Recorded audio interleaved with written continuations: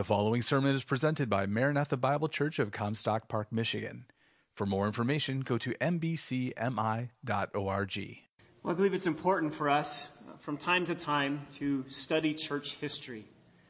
It is essential for us as a body of believers to never really forget what God has done in the life of the church. And it's important for us to look back on the lives of those who have gone before us and what God has done in them and through them to imitate their virtues, but also to make sure that we don't miss maybe some of the mistakes that they've made as well. And so it's important for us from time to time to really evaluate church history. And I believe one of the best ways that we can do that is to go back and study what God did during the Protestant Reformation. The date was October 31, 1517. And the place was Wittenberg, Germany. And the man was a little-known monk at that time by the name of Martin Luther. And in his hand, one hand, he grabbed a hammer, and in the other hand, he had a piece of paper. And he walked into the street and straight over to the castle church, where he promptly nailed that piece of paper to the doors of the Wittenberg castle. Now, in that day, that wouldn't have been a strange occurrence, because in that day, the door of the castle, or the door of the local church, was essentially the meeting place. It was the bulletin board of the community. It was the place where people would post notices, and they would post things that they would want to interact with people over, and they would meet and they would gather there to talk about what was posted. The message, though, on this particular piece of paper would change the world. Because as we know today, what was written on that piece of paper was what is now known as the 95 Theses, the 95 points of disagreement that Martin Luther had with the church, the medieval church. Martin Luther was a monk and a professor of theology. And as he began to study for his professorship, and in his professorship, he studied the Word of God. And the more he studied the Scriptures, the more he studied the Word of God, the more he disagreed with the doctrine of the medieval Catholic Church. The more he immersed himself in the Scriptures, the more clear the discrepancies became with the clear and simple proclamation of the Word of God and what he saw being practiced in the church. So Luther began writing down these inconsistencies. He never had a dream of launching a reformation. He never had a dream of really starting a worldwide revolution. But what Luther did was simply to begin writing down his newly discovered views that were coming from the Scripture.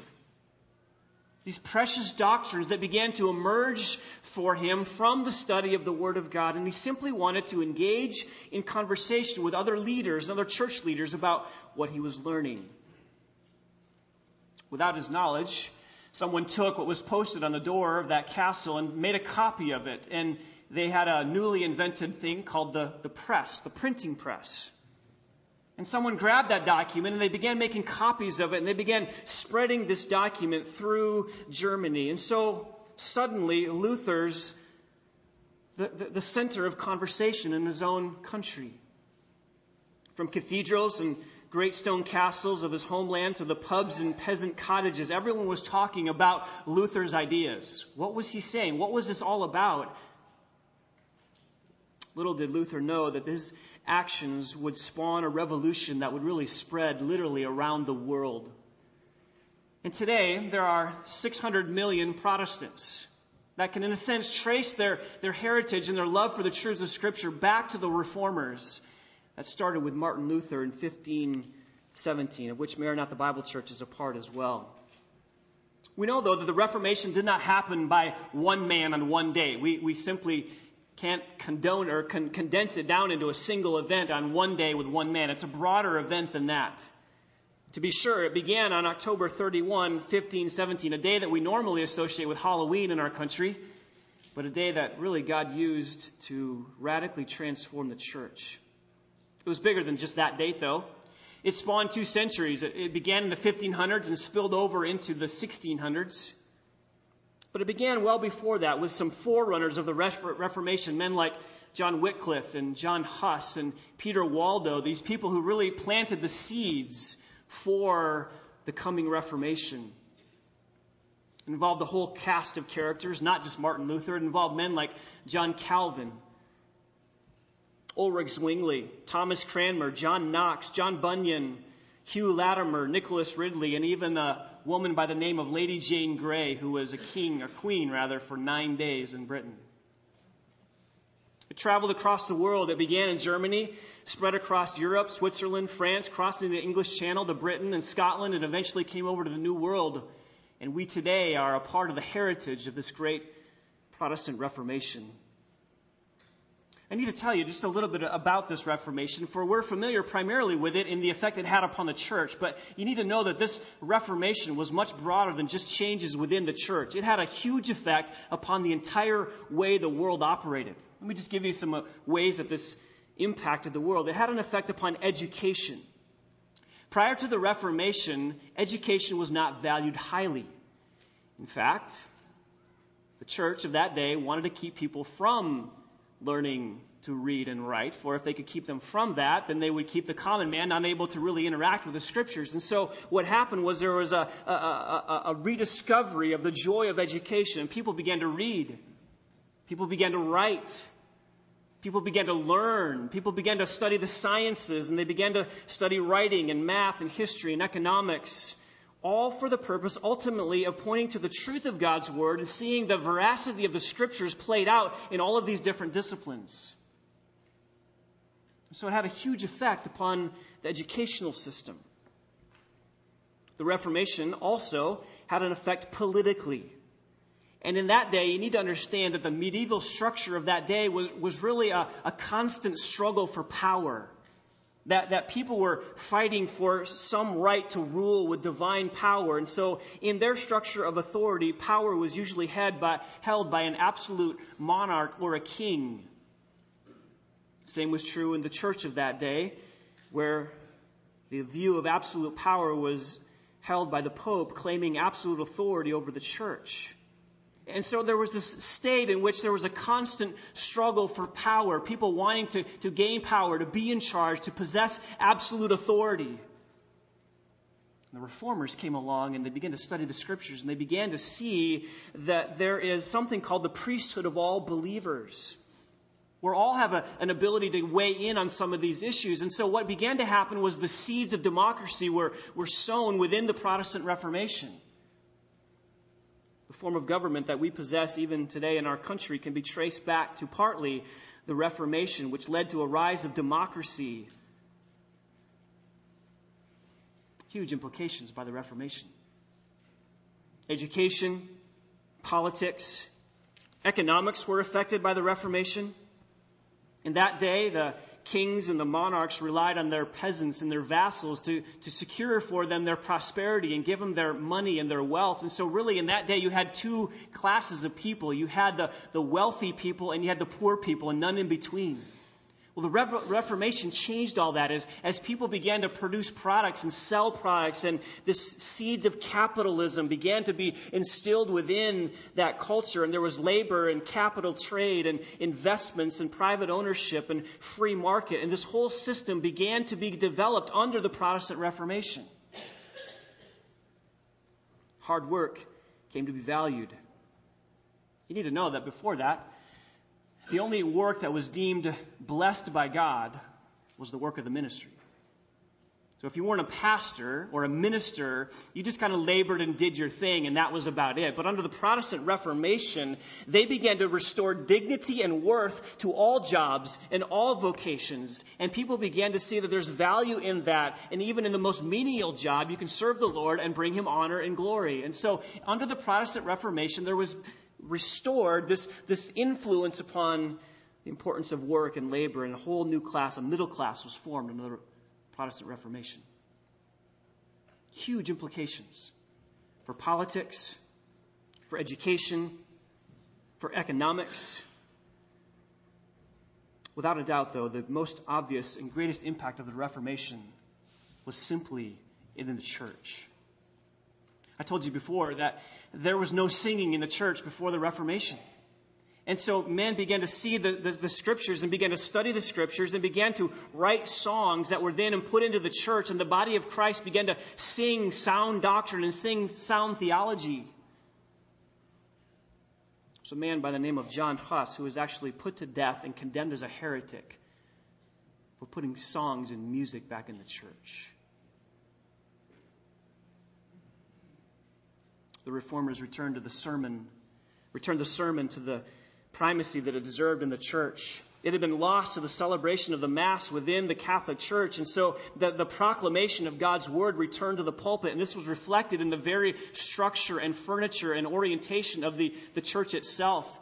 When you walked into a church of that day, the front and center piece of furniture was the altar where the Mass was celebrated and Christ was sacrificed on a weekly basis. But that all changed now under the Protestant Reformation as the pulpit was restored to the centerpiece of the structure of the churches. The Word of God was recovered. Preaching was recovered. Most importantly, though, the Reformation recovered the true gospel. The Reformation recovered the true gospel of Jesus Christ on how sinners can have a relationship with God. Because prior to that, what Rome was saying was in order to be saved, you needed to go through Mary, and you needed to go through a priest, and you needed to go through a bishop or the church or the pope. You needed to adhere to this great hierarchical structure. There were all these obstacles in the way that kept you from getting to God. It was Scripture plus church tradition. It was Scripture plus the Pope. It was Scripture plus the councils. It was salvation by grace, but grace plus works. It was salvation by faith, but faith plus works. It was all these additions that were added to the gospel. And so what you had in that day was the gospel being shrouded, being hard to see through all this external scaffolding that had been erected around it. Luther and the other reformers came along, though, and they said, no, it's the Scripture alone that's authoritative. Salvation is by grace through faith alone. Salvation is through Christ alone. Salvation is for the glory of God alone. And the Scriptures became front and center piece of the Reformation, and they came and they recovered the plain message of the New Testament. That was really the joy of the Protestant Reformation.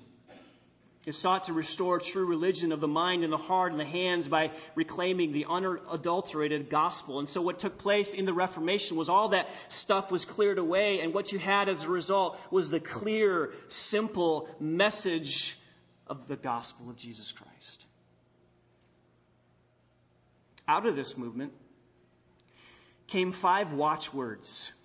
Words that really summarize and characterize for us what took place in this movement. And those are the 5 solas that we've introduced to you today. The word sola is the Latin word for alone. And these 5 solas really capture, in essence, what the Scriptures teach about the gospel. Sola Scriptura, as we've said so far, is Scripture alone.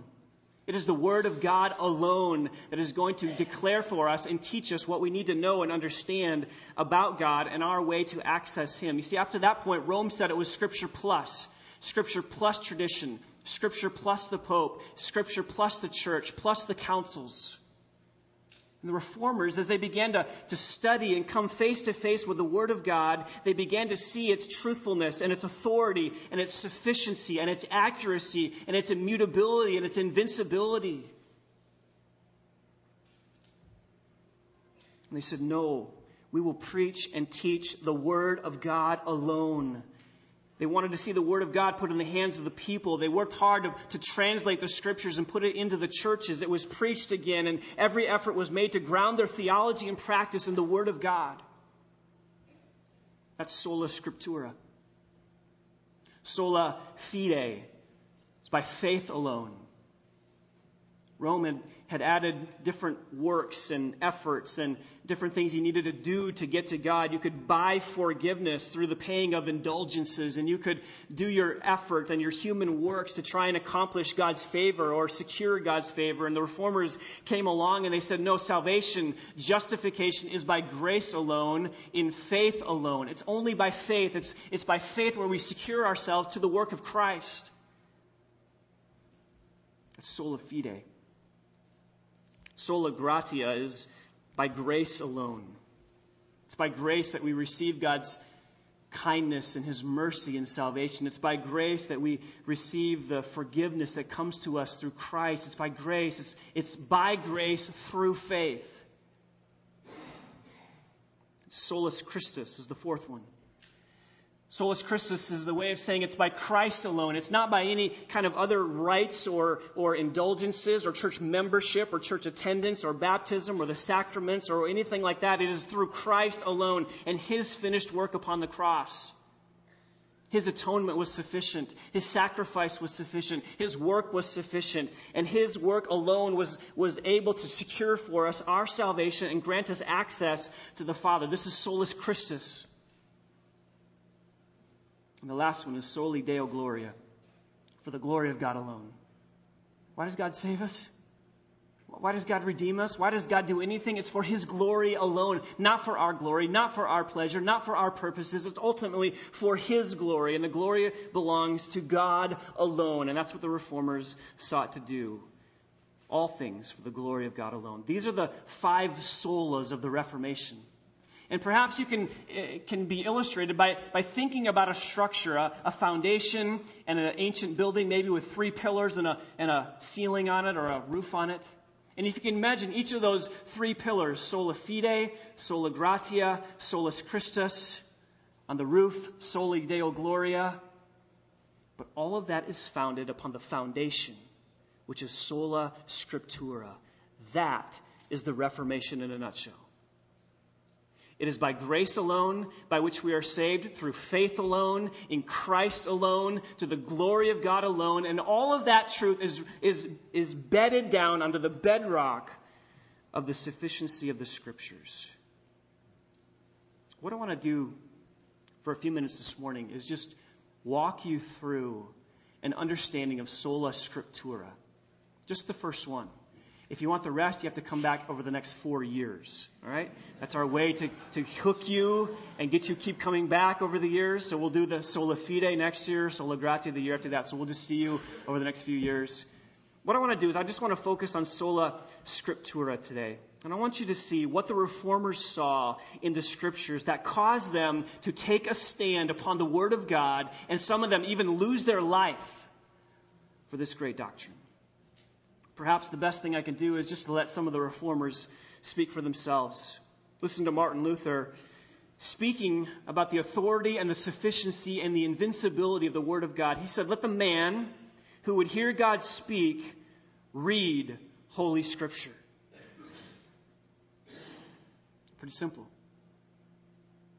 Reading the Word of God or hearing from God, listening to God speak does not come through inner impressions, still small voices, liver shivers. It comes through the Word of God. You want to hear God speak? He says you open the Holy Scriptures. He said also the Word of God is the greatest, most necessary, and most important thing in Christendom. He said the most important thing in the church, in Christendom, is the Word of God itself and nothing else.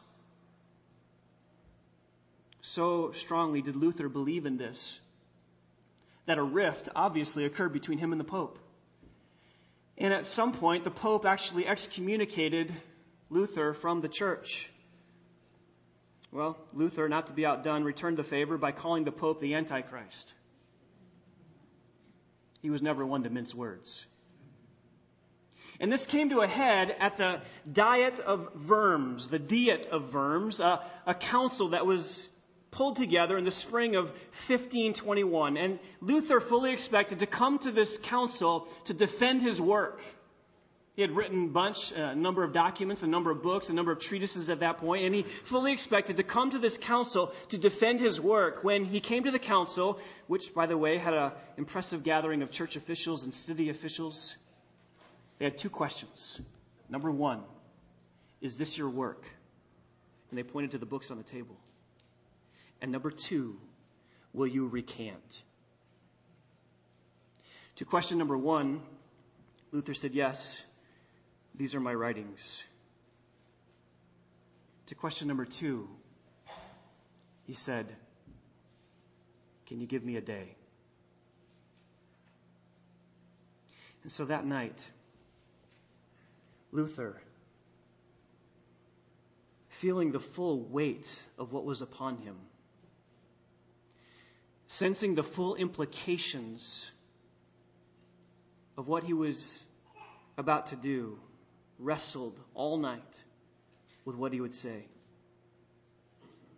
He went back the next morning, and they said, Martin Luther, we have 2 questions for you. Number 1, are these your writings? To which he said, yes, those are my writings. And number 2, will you recant? In his now famous saying, he said this, quote, since then, your serene majesty and your lordships seek a simple answer, I will give it in this manner, plain and unvarnished. Unless I am convinced by the testimony of the Scriptures or by clear reason, for I do not trust either in the Pope or in councils alone, since it is well known that they often err and contradict themselves, I am bound to the Scriptures I have quoted, and my conscience is captive to the Word of God. I cannot and I will not retract anything, since it is neither safe nor right to go against my conscience. I cannot do otherwise. Here I stand. May God help me. Amen. And with that, Luther took his stand upon Sola Scriptura. Listen to John Calvin, who believed that the Word of God itself was the verbum Dei, the actual Word of God, and it alone should regulate church life. It should regulate the preaching. It should regulate the worship. It should regulate church government. It should regulate all the ordinances. He believed that the Word of God alone was sufficient to regulate all of church life. And that's why he said, whenever we find the Word of God surely preached and heard and administered according to the institution of Christ, there, it is not to be doubted, is a church of God. So do you want a church? Let them preach God's Word. He later said the minister's whole task is limited to the ministry of God's Word, their whole wisdom to the knowledge of His Word, their whole eloquence to its proclamation. He says, ministers, when you stand up before the people of God, you do one thing. You say, thus says the Lord. He had a reverence for the Word because in the Word he saw the majesty of God. He saw the glory of God displayed in the Scriptures, and so he began to love the Scriptures, and he had a great reverence and a deep affection for the Scriptures. And so he said, we owe to the Scripture the same reverence which we owe to God because it has proceeded from Him alone and has nothing of man mixed in it. End quote. That's Sola Scriptura. How about Thomas Cranmer, one of the English reformers? He said this about the Word. He said, quote, unto a Christian man there can be nothing either more necessary or profitable than the knowledge of the Holy Scripture. For as much as in it is contained God's true word, setting forth His glory and also man's duty, and there's no truth nor doctrine necessary for our justification and eternal salvation, but that is or may be drawn out of that fountain and the well of truth. Therefore, as many as be desirous to enter into the right and perfect way of God must apply their minds to know Holy Scripture, without which they can neither sufficiently know God and His will, neither their office and their duty. And as drink is pleasant to them that be dry, and meat to them that be hungry, so is the reading, the hearing, the searching, and the studying of Holy Scriptures to them who are desirous to know God. End quote. That is Sola Scriptura. And it is this doctrine, it is this conviction that the Reformers took their stand upon as they began to launch the greatest Reformation in the history of the church.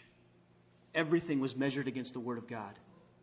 Everything went back to the truth of Scripture. There was a genuine commitment on the part of the Reformers to go back to the sufficient, authoritative Word of God. And as a result of that, what happened was psalms were now sung in the services.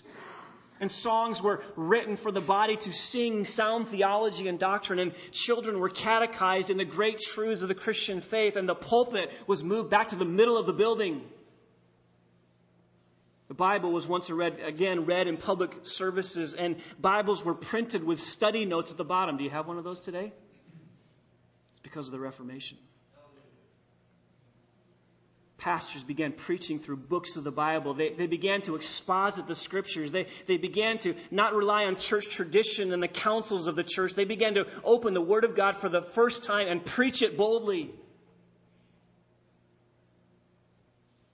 Listen to Calvin.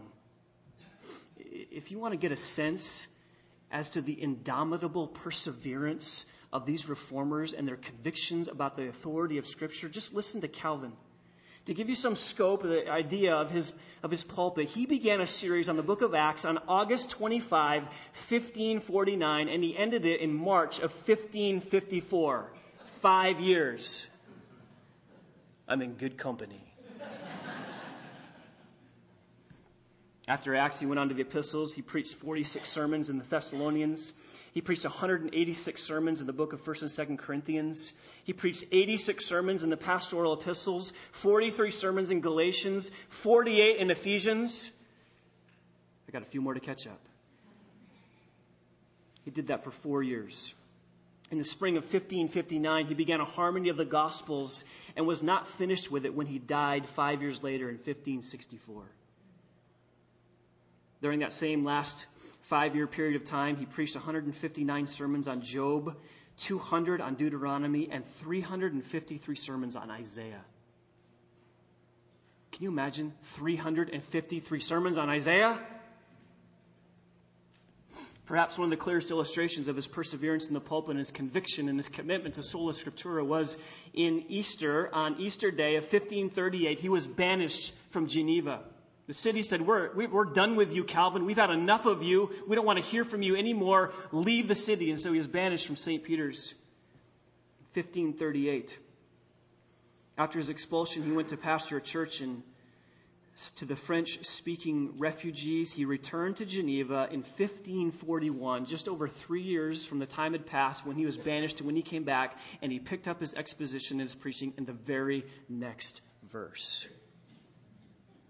Not missing a beat. Why?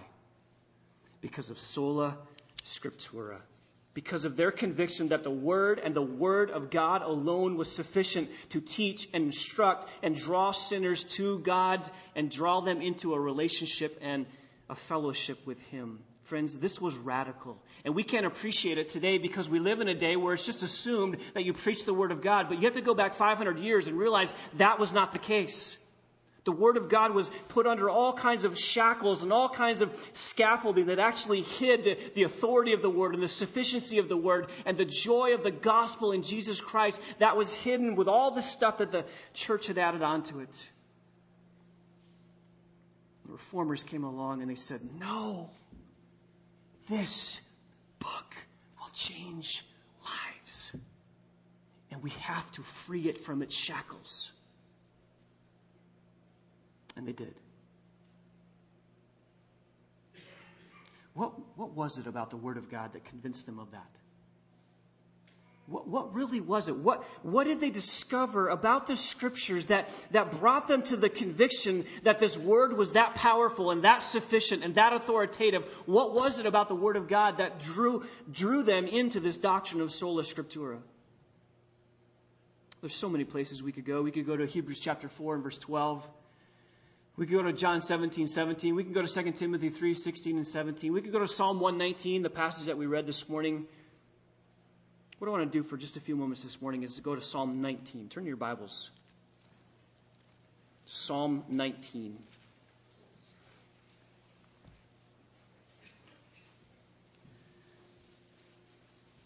I believe this is one of the texts of Scripture, perhaps one of the greatest texts of Scripture to convince us of the doctrine of Sola Scriptura.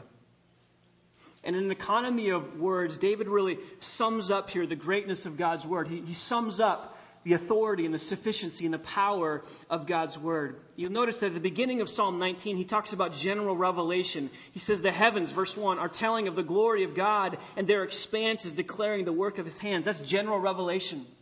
And so for the first half of Psalm 19, David is talking here about the sufficiency of general revelation to show that there is a God. You just have to look around and you just have to see what God has made, and you cannot walk away and say, oh, there's no God.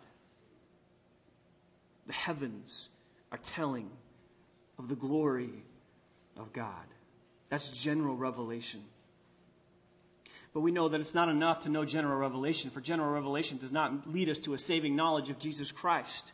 We have to have specific revelation. We have to have God's word specifically teaching us about how a sinner can be rightly related to God. And so that's why special revelation is necessary. And you can see it in verses 7 to 9 of Psalm 19. It says, "The law of the Lord is perfect, restoring the soul. The testimony of the Lord is sure, making wise the simple. The precepts of the Lord are right, rejoicing the heart. The commandment of the Lord is pure, enlightening the eyes. The fear of the Lord is clean, enduring forever.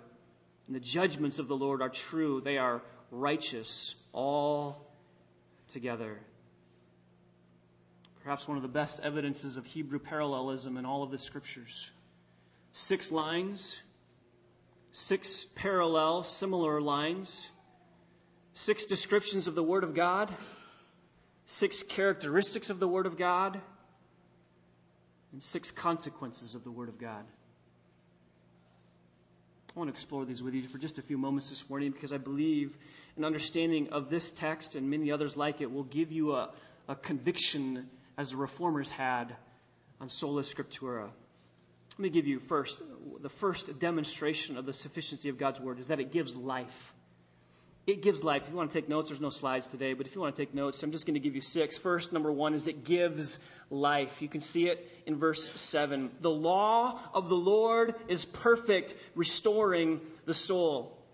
David here uses a term known as the law of the Lord. It's the Torah. It could refer to just the Mosaic law, but I think he's referring to the whole of Old Testament. All of the Scriptures, essentially, spoken by God through the prophets. It's God's law. It's His teaching. It's His instruction.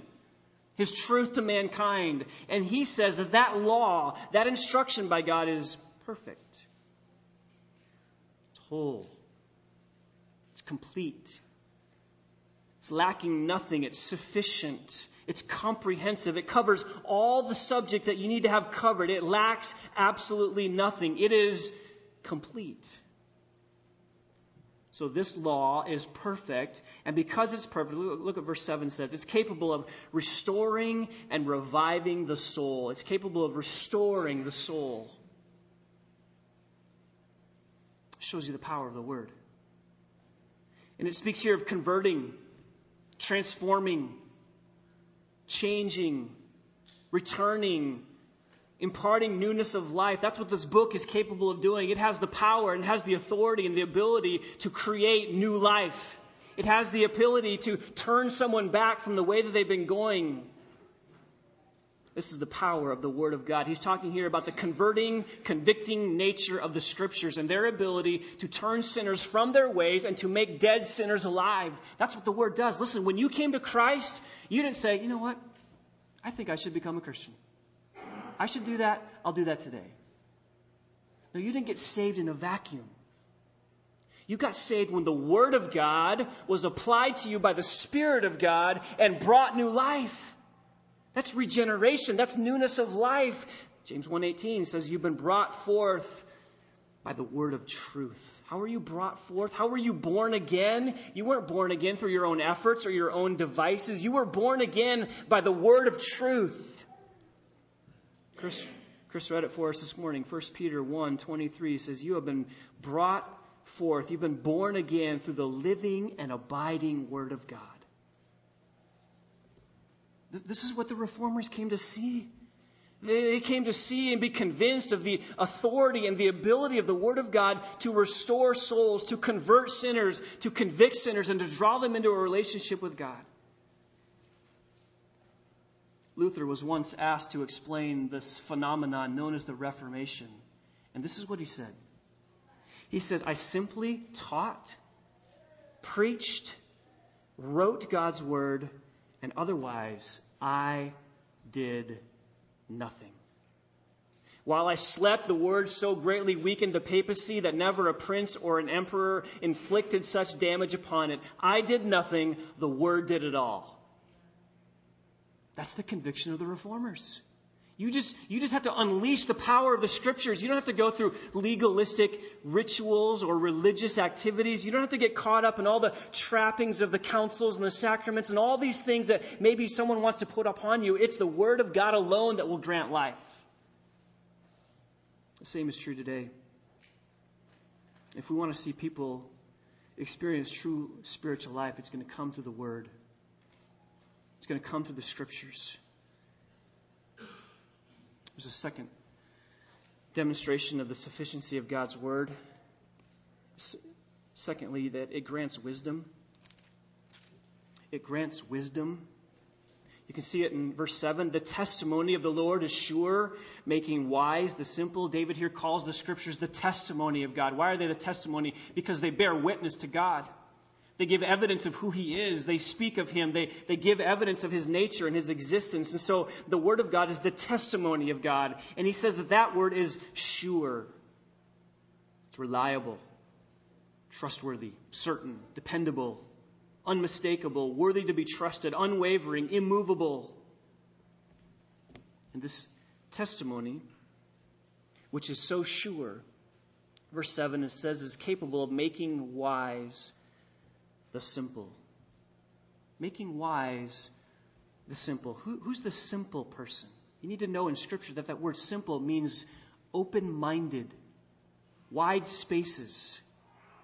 You ever have someone say to you, I'm really open-minded about that. You know what the Scripture would say to them? Shut it. Shut your mind. Stop thinking about everything and anything and just come in and make you think anything and everything that you want. It's not that you don't have the ability to just let every wind of doctrine flow in and out of you and you just kind of grab what you want. No, the Scriptures tell us how the simple-minded person can be made complete. The Word of God brings wisdom. It's sure. It's reliable. It's a solid base upon which you can base your life, and you can think God's thoughts after Him, which is ultimately what God wants us to do. He doesn't want to just think about this and that and adopt this principle and that doctrine. He doesn't want us to be so open-minded that we're not discerning. No, God wants us to think His thoughts after Him. How do we think His thoughts after Him? It's when we allow the Word of God to penetrate our minds and we meditate on it and we think upon it.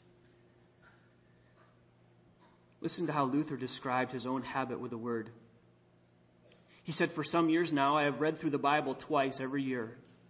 And if you picture the Bible to be a mighty tree and every word a little branch, I have shaken every one of those branches because I wanted to know what it said and what it meant." Why did he say that? Why did he say, I've shaken every branch of Scripture? Because he knew that the Word of God would grant wisdom. Same is true today. That same reality is true today for us who will allow the Word into our hearts and lives. It will grant us wisdom. Thirdly, it generates joy.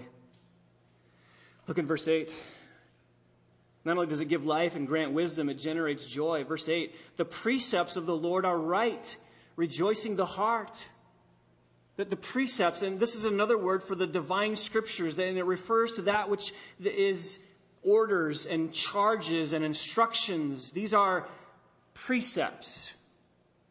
And the psalmist says that these precepts are right. And he doesn't mean that they're right in terms of not being wrong. He says that they lead to the right way. That's the idea here. These Scriptures are right in that they give us direction. They give us proper path to go on. And that makes sense because Psalm 119, 105 says, the Word of God is a lamp to my feet and a light to my path. These precepts are right. And what do? They rejoice the heart. They rejoice the heart. They bring joy.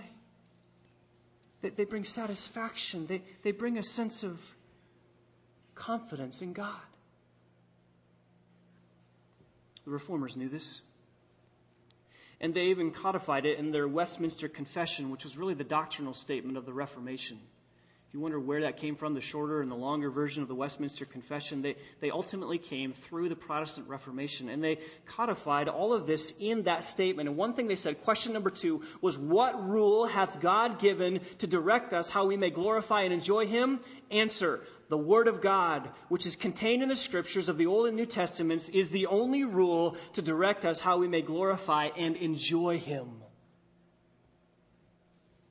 Where does joy come from? It comes from the study of the Scriptures. It's true of us today as well. You want joy in your life? Joy's not going to come through religious ritual.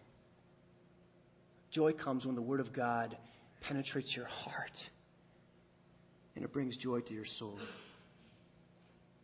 Fourth, it gives clarity. It gives clarity. Look at verse 8. The commandment of the Lord is pure, enlightening the eyes. He calls the Word of God here the commandments of the Lord. And he says that they're pure, they're clear, they're lucid. They're, in our doctrinal definition, they're perspicuous, which means they're clear, they're understandable, they're not difficult to comprehend.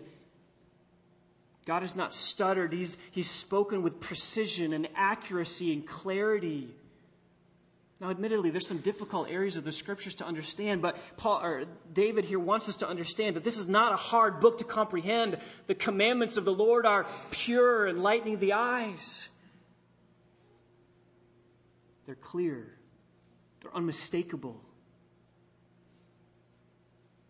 Rome says common people can't understand this book, so don't give it to them. David and the reformers after him came along and said, no, not only can they understand them, they must understand them. So they began to preach it because it's clear, it's pure. They began to put it in the hands of the people. They began to teach it to the children. They began to preach the Word of God through music. Why? Because the Scriptures are clear and they can be understood by the common person. God didn't write an enigma. He wrote with clarity so we can understand and know what He wants us to know. Fifthly, this goes on forever. The Word of God does. Look at verse 9. It says, the fear of the Lord is clean, enduring forever. He calls the Word of God here the fear of the Lord because it should produce in us a reverence and an attitude of worship towards God. And he says that this fear of the Lord is clean. It's spotless. This is the doctrine of inerrancy. There's no error in the Scriptures. There's no parts of the Word of God where you can say, well, I'm not sure about that part. I think some of it is good and dependable, but this part, no. No, the Word of God is inerrant. There are not errors in it. There are not sections which are filled with contradictions. It is clean. It is unmixed. That's what Jesus said. Sanctify them in truth. Your word is truth. Because of that, David says this Word of God goes on forever. It endures forever. You realize that the Word of God is eternal? That in heaven, we will be rejoicing in the Word of God? It's eternal. It goes on forever. Psalm 119 says, forever, O Lord, your word is settled in heaven. Verse 160 says, every one of your righteous ordinances are everlasting. So Isaiah 40, verse 8 says, the grass withers, the flower fades, but the word of our God stands forever. Friends, do you understand that this book is inerrant and eternal? The reformers did. Lastly, it guarantees truth. It gives life, grants wisdom, generates joy, gives clarity, goes on forever. Sixthly, it guarantees truth. Look at the end of verse 9. The judgments of the Lord are true. They are righteous altogether. These judgments are true, without error. And because of that, they are righteous altogether, or they produce in us righteousness. This is what the reformers based the doctrine of Sola Scriptura upon. They said this book and this book alone will be our authority. And God used these men and these women to transform the church. They staked their life and they staked their death upon the doctrine of Sola Scriptura. One of my heroes during this time is a man named John Hooper, who was a pastor during the time when Bloody Mary reigned on the throne in England. She hated the Protestants. She hated the Reformation.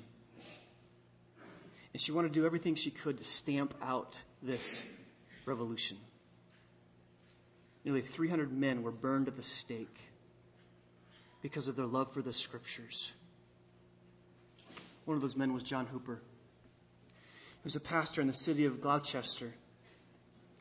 He was diligent in preaching the word of God. Queen Mary came along and said, "You will stop. You will stop preaching the word, or you will die." He refused. And he kept preaching the word of God. He kept preaching the gospel of Christ. He kept on proclaiming the death, burial, and resurrection of Jesus Christ and justification by grace through faith alone for the glory of God alone. And Bloody Mary had him arrested and thrown into prison. And he was told again, either recant or die. Well, the day came.